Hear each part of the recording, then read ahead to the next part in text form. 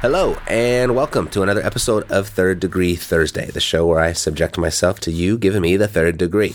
And today, by the way, I've been gone for a couple weeks. Maybe you've noticed I've been very sick. You can probably tell by my voice right now. I've been very sick. And if I didn't get on the microphone today to record this episode for you, probably another 2 weeks before you hear from me because I'm about to do a lot of traveling.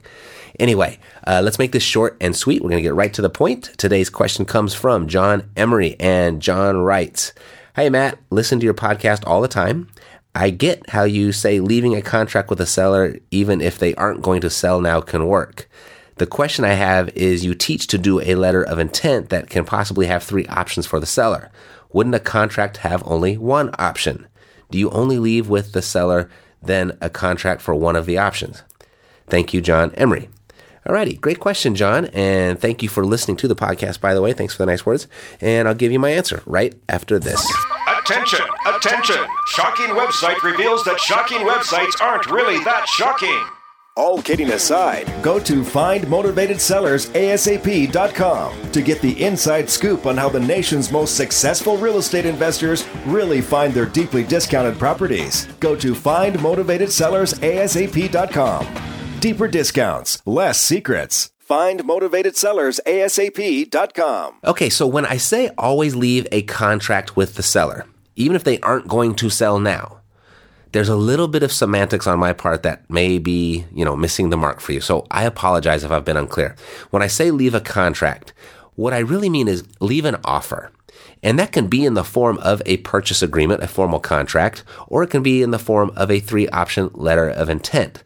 The idea is, or the real objective here is to just leave something in writing that states the price and terms of which you'd be willing to purchase that property for.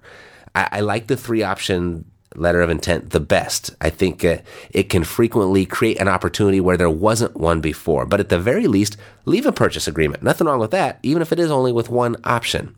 And, and one thing that we've started to do is we've started to track all of the offers that we've left behind, and we revisit them every 4 to 6 weeks and then provide the seller via mail with a market update and a revised offer. We've just started doing it, nothing to report as of yet, but in this shifting market, you're going to have to become a marketing star almost as much as a real estate investing star. A big part of marketing is building relationships. And since you've already met with that seller or been on the phone with that seller, a relationship has been created, whether it's big or small.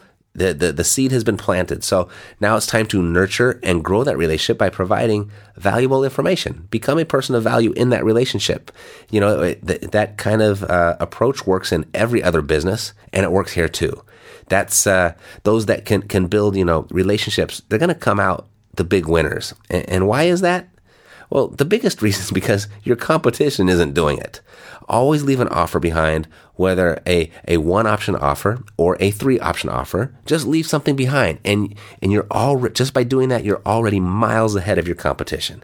Alrighty, that's it for today. I'll see you tomorrow for a brand new episode of Financial Freedom Friday.